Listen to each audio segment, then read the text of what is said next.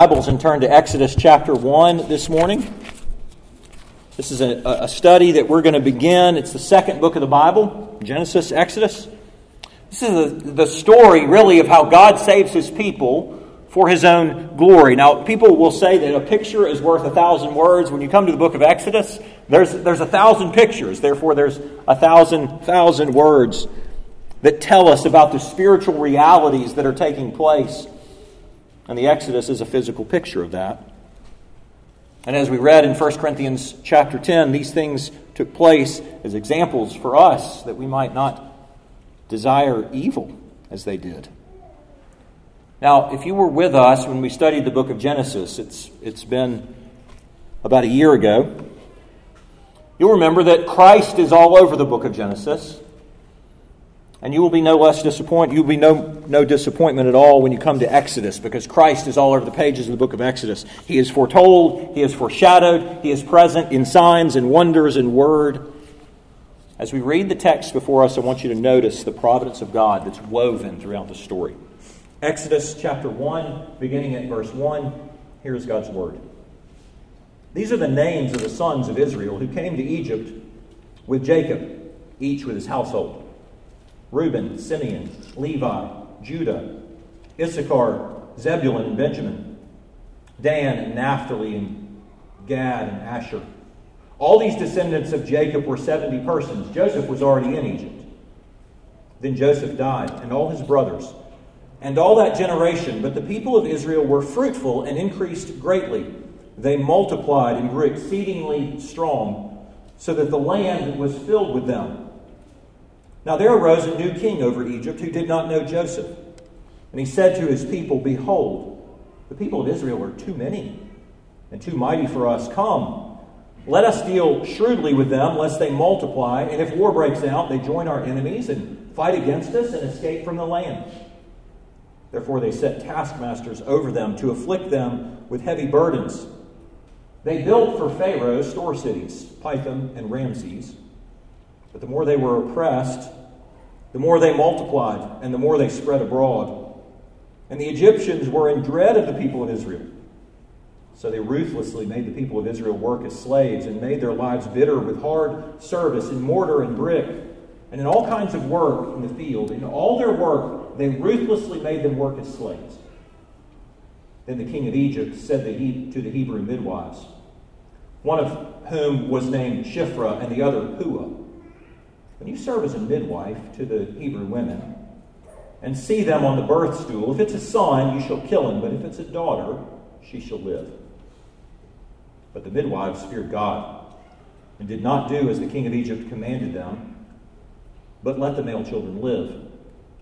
So the king of Egypt called the midwives and said to them, Why have you done this and let the male children live? The midwives said to Pharaoh, Because the Hebrew women are not like the Egyptian women, for they are vigorous and give birth before the midwife comes to them. So God dealt well with the midwives, and the people multiplied and grew very strong. And because the midwives feared God, He gave them families. Then Pharaoh commanded all his people, Every son that's born to the Hebrews you shall cast into the Nile, but you shall let every daughter live. Here's God's word. Let's pray. O Lord, we are not wise to understand your truth. We pray that your Spirit would speak to us, that you would show us your word and instruct us in what we should know. We just pray for ears to hear what your Spirit would say to your people. And I ask, Father, that you would be willing to use a sinful, crooked stick like me to point the narrow way to Christ Jesus. And I pray this in Jesus' name. Amen.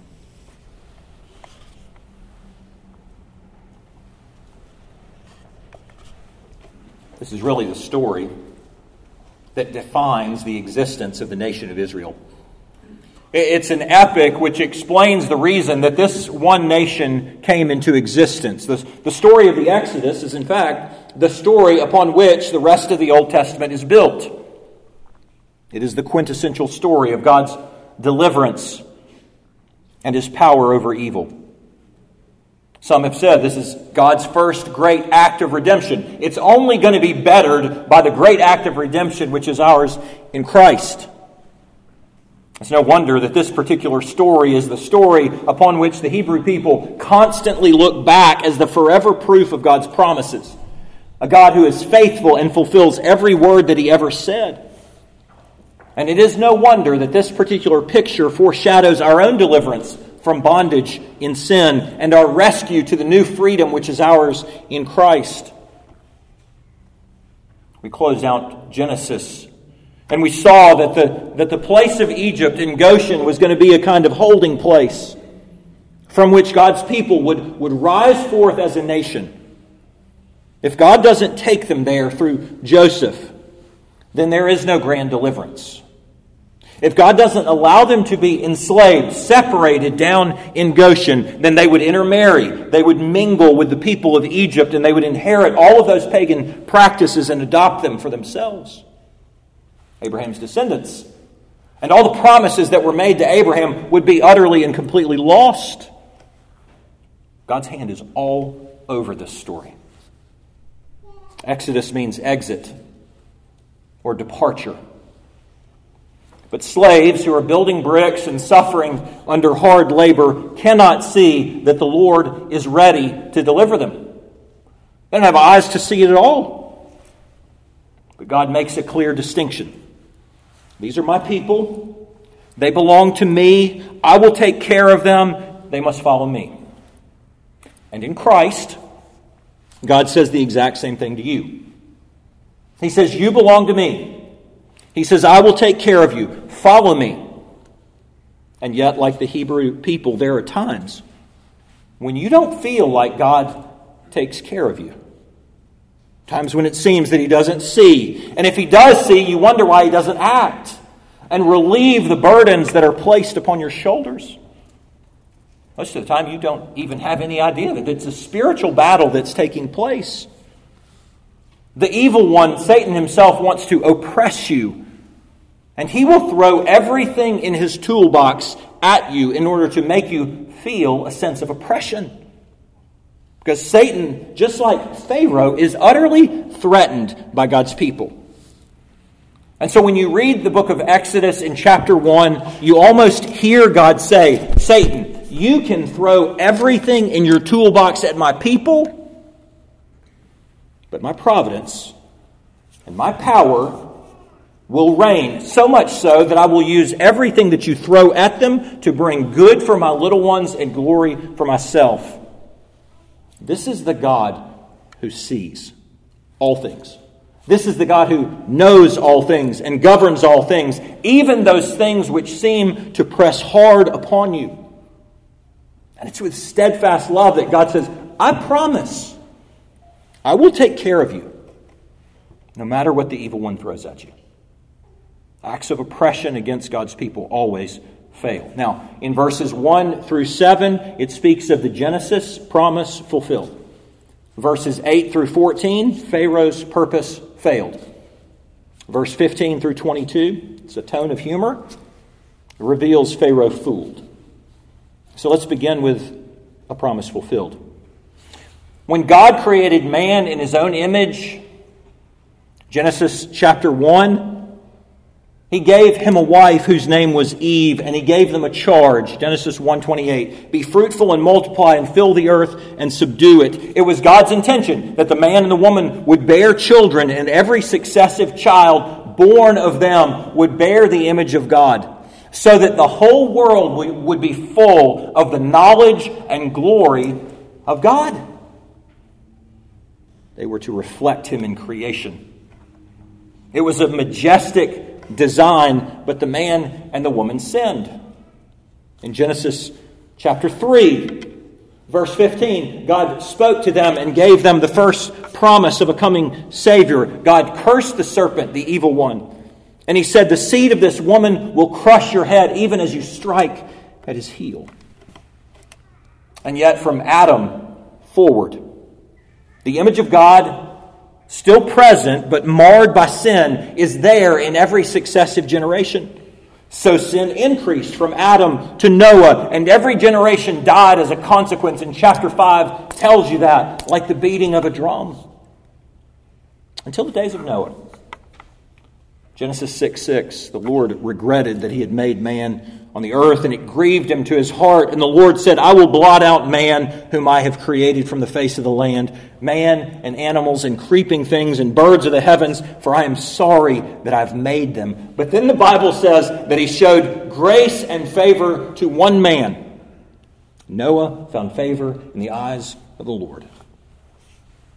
God destroyed the whole world with a flood, and only Noah and his family survived. And on the other side of the destruction, God spoke again of his creation design, a world full of image bearers who would shine like light in this world.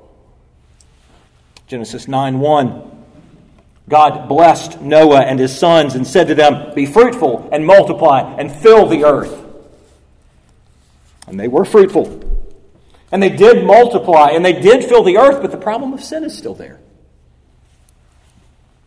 At Babel, Genesis 11, the people of the world come together and they want to make a name for themselves, not for the glory of God, but for their own glory. And so Genesis chapter 11, they say, come, let us build for ourselves a city with a tower in the heavens, and let us make a name for ourselves. And they are nowhere close to God. They're nowhere close to any sort of glory. God has to come down and find their tiny staircase. And God says, no, I will not let man seek glory for himself. The glory belongs to me. And so from Noah and his son Shem, the Bible takes us down the family line to a man named Abram, a pagan. Nobody's worshiping God in Ur of the Chaldees. But God, in his grace, comes to Abram, and with Abram, he says, I'm going to make new promises. Promises that hinge not on frail men, but on the faithfulness of me, God Almighty.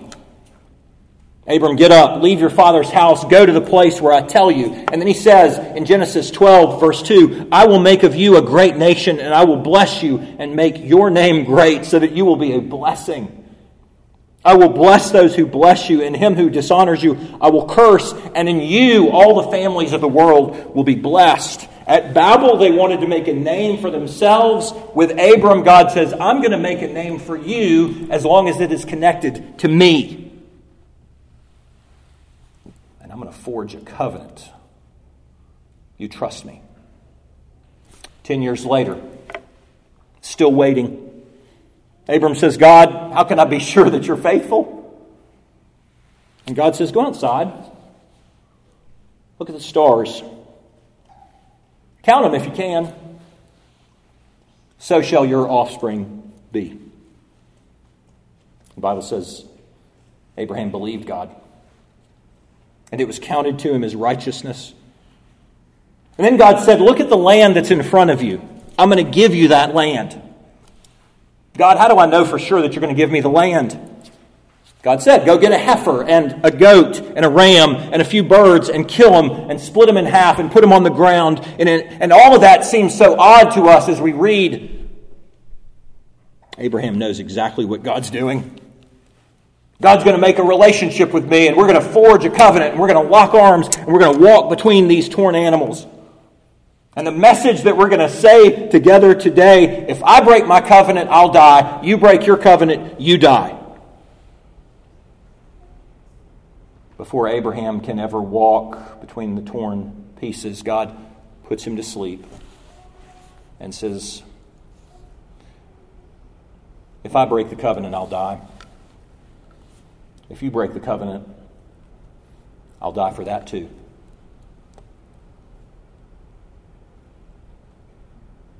Moreover, Genesis 15 says, know for certain that your offspring will be sojourners in a land that is not theirs, and will be servants there, and they will be afflicted for 400 years. His descendants are going to go down to Egypt. 25 years later, from that first promise of a son, we finally get one child born to old man Abraham and his barren wife Sarah, and his name is Isaac. So waiting for a nation, we have one boy. And those same promises are passed to this son Isaac, who through Rebekah just gives birth to two.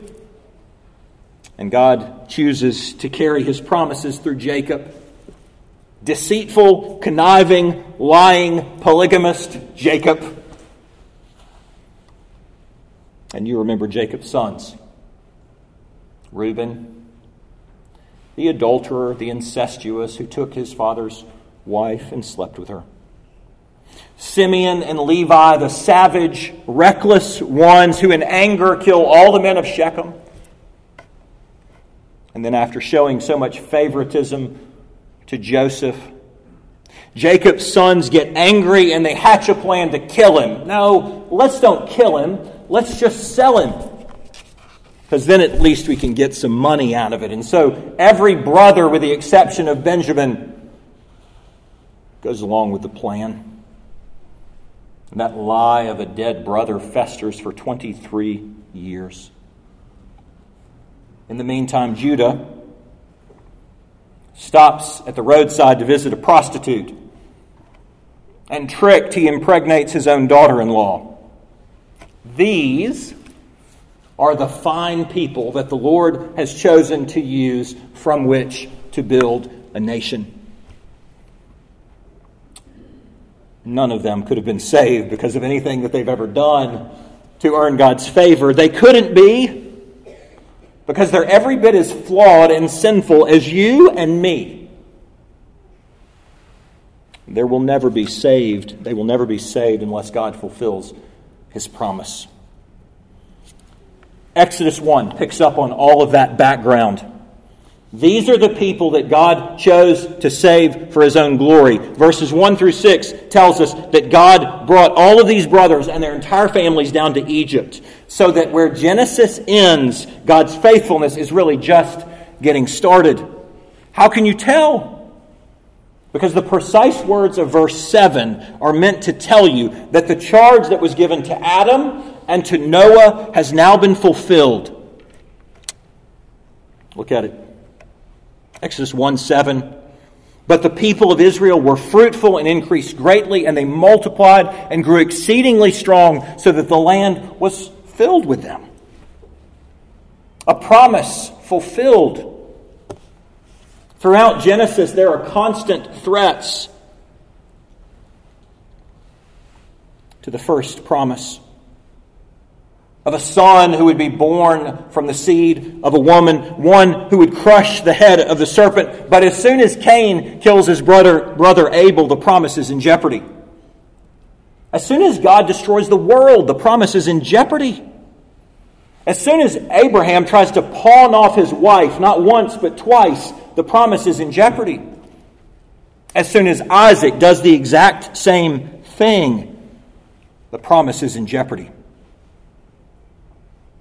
And every single story through Genesis, when you meet these wicked sons, the promise is in jeopardy. And as soon as the famine comes, the promise is in jeopardy. And as soon as they're spared from the famine through Joseph in Egypt, the promise is in jeopardy.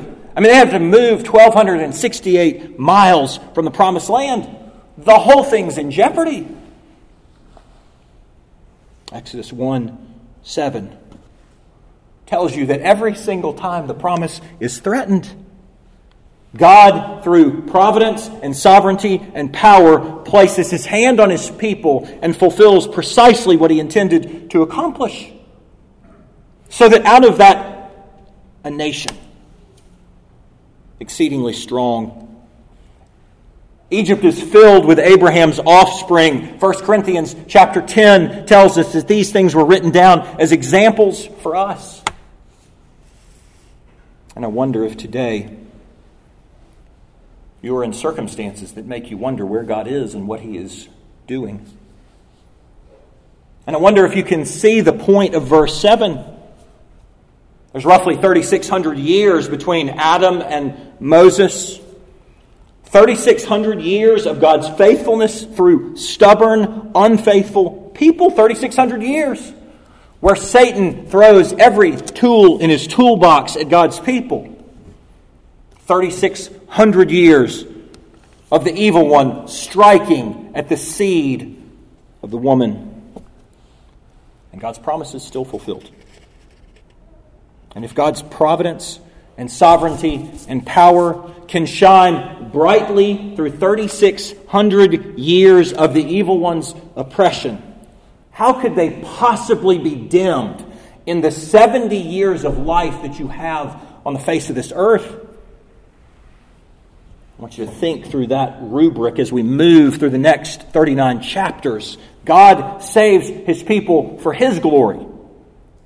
He saves you for His glory. Acts of oppression against God's people always fail. And now the camera lens zooms down to the king of Egypt.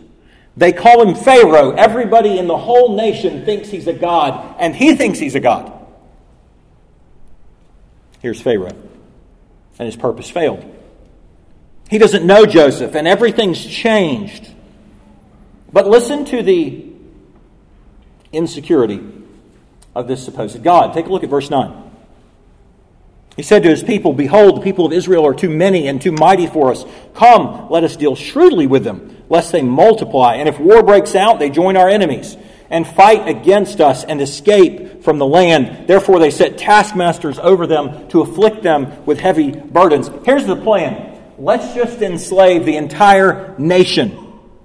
And we'll break them up into groups, and we'll put captains over these labor gangs. And what's the goal? Break their back, undermine their strength, and by breaking their spirit, they'll go, "I don't think we can fight." And verse 11 concludes by telling you how successful the plan was. The Hebrew people built 2 storage cities, but then look at verse 12. The more they were oppressed, the more they multiplied, and the more they spread abroad, and the Egyptians were in dread of the people of Israel. The plan didn't work. The Egyptians, the mightiest nation on the face of the earth, and their petty god Pharaoh, are even more scared by their slaves. So Pharaoh walks over to the proverbial grill and he turns up the heat in order for Moses to explain precisely how intense the pressure got. Moses uses 7 words. Now, Hebrew literature doesn't have exclamation marks. So one of the ways that Hebrew narrative seeks to try to draw emphasis to a point is by repetition and patterns like 7s and 12s and 40s. And from that pattern in verse 13, you get a sense of how intense the grill is. So they ruthlessly made the people of Israel work as slaves and made their lives bitter with hard service in mortar and brick and all kinds of work in the field. And all their work, they ruthlessly made them work as slaves. Hebrew scholars tell us that those 7 words that all flow from the root word, which means serve or service or work, are meant to show the reader that the people of Israel feel every strike and every blow.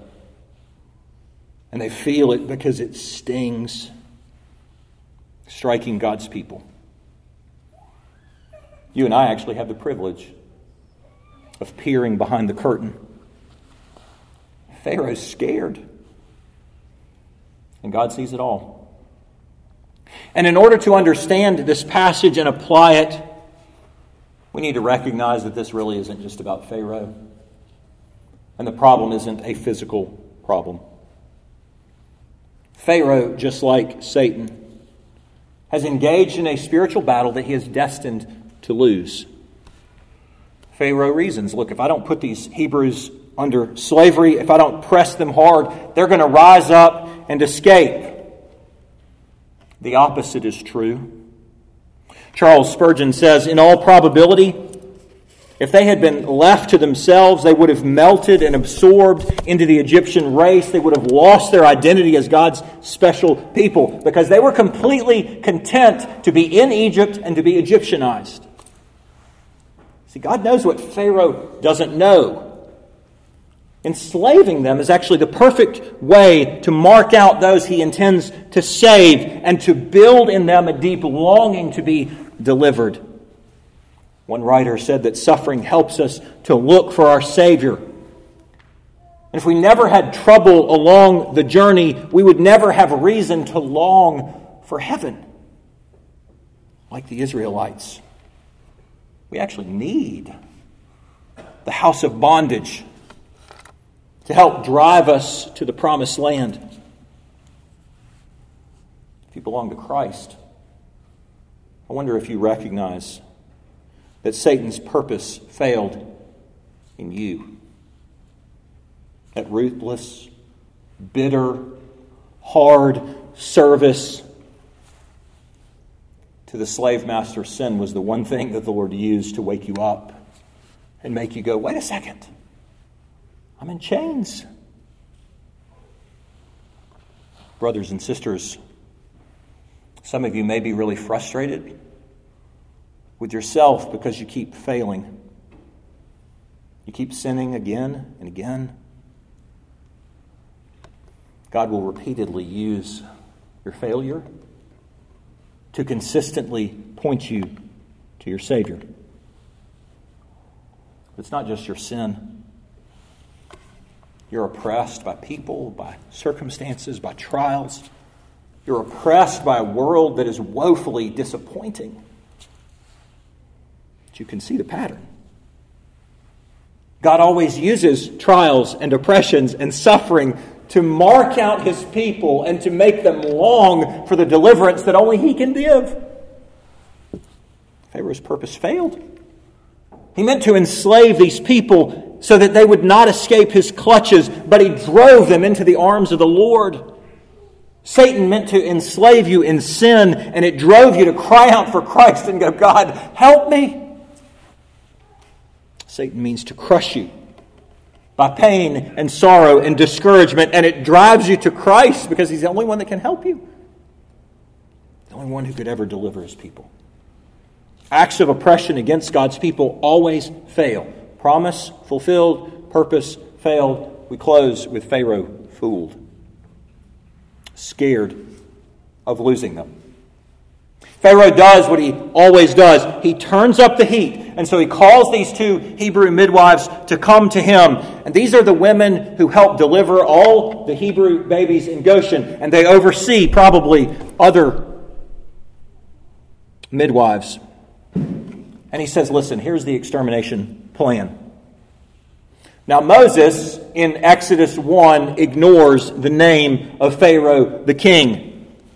But he tells us the name of the two midwives, Shiphrah, which means beautiful one, and Puah, which means splendid one. Look at verse 16. When you serve as a midwife to the Hebrew women and see them on the birth stool, if it's a son, you shall kill him. But if it's a daughter, she shall live. These two women that oversee all the birthing of babies in Goshen walk up to the man who has the weight of power, and he looks at them and he says, kill the boys. I want you to remember this when we get to chapter 12.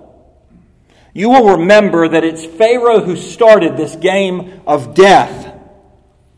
It is a game that he will lose. Verse 17. But the midwives feared God and did not do as the king of Egypt commanded them, but let the male children live. Shiphrah and Puah do not look in the face of Pharaoh. They look in the face of God. Remember this. It is always the right thing. It is always the safest thing to fear God more than the mightiest of this world. So these two live up to their names. They're a splendid, beautiful example of faith. God's the author of life. Let no man or woman take the role of deciding on the death of a baby born or preborn. Abortion and infanticide are a high-handed attempt to destroy the work which God has created. I don't know how long it took. But the king begins to realize that the Hebrew people just keep having male children. It's time for a talk. Look at verse 18. So the king of Egypt called the midwives and said to them, "Why have you done this, and let the male children live?" You recognize he speaks as though they're actively disobeying. They're passively letting the children be born. The midwives said to Pharaoh, "Because the Hebrew women are not like the Egyptian women, for they are vigorous and give birth before the midwife comes to them." Is that true? Or is this a lie? This is the kind of conversation that occupies your Christian ethics class in seminary. And lots of writers have spilled lots of ink. Is it okay for a Christian to break the 9th commandment, "You shall not bear false witness," in order to keep from breaking the 6th commandment, "You shall not commit murder"?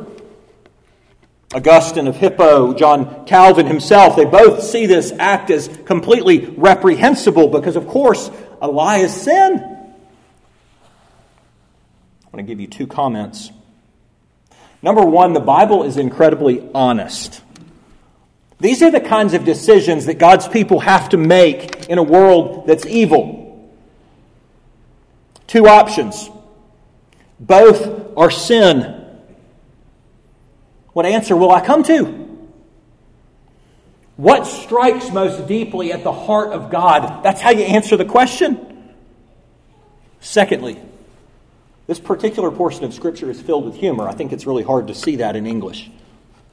These 2 women, they look in the face of the man who wants to kill all of the Hebrew men because he's afraid of the Hebrew men rising up and overthrow him. And they look in the face of that king and they say, "Well, king, Hebrew women are just stronger than Egyptian women." So you see, the lie is also mocking. It's a jab. It's not the men you have to be worried about, it's the women. One pastor equated this dilemma to an occasion in France during World War II when one village of Reformed Protestants hid more than 5,000 Jews. A Nazi lieutenant comes and he knocks on the door where some of the Jews are hiding. The man answers the door and he says, "Jews? What would Jews be doing in my house?" The lieutenant continues to question. So the man at the door calls to his friend, "Hey, have you seen any Jews around here?" The man behind him says, "You know, the Nazis say that Jews have crooked noses." "No, I hadn't seen any crooked noses around here." And you recognize, of course, in that comment that the man in the back of the house is mocking the Nazis even as he says, "No." The intention was to deceive. The purpose was to save a life. In Exodus chapter 1, Pharaoh is fooled and he's mocked all at the same time. And if you want to understand God's take on this moral dilemma, look at verse 20. So God dealt well with the midwives, and the people multiplied and grew very strong. And because the midwives feared God, he gave them families. Did God reward them for lying? No. He just affirms their faith. The people of Israel and you and me as readers are meant to see the mightiest man on the face of the earth is so mighty that 2 little Hebrew midwives make him look like a fool. It's setting you up to be sure to know that this mighty man is putty in the hands of Almighty God. What do you face that is more threatening and is more ominous than Pharaoh? What do you fear that is more mighty than the hands of Satan himself? God says, they're all putty in my hands. Trust me, and I will deliver you. Acts of oppression against God's people always fail because you belong to God through Jesus Christ. Let's pray.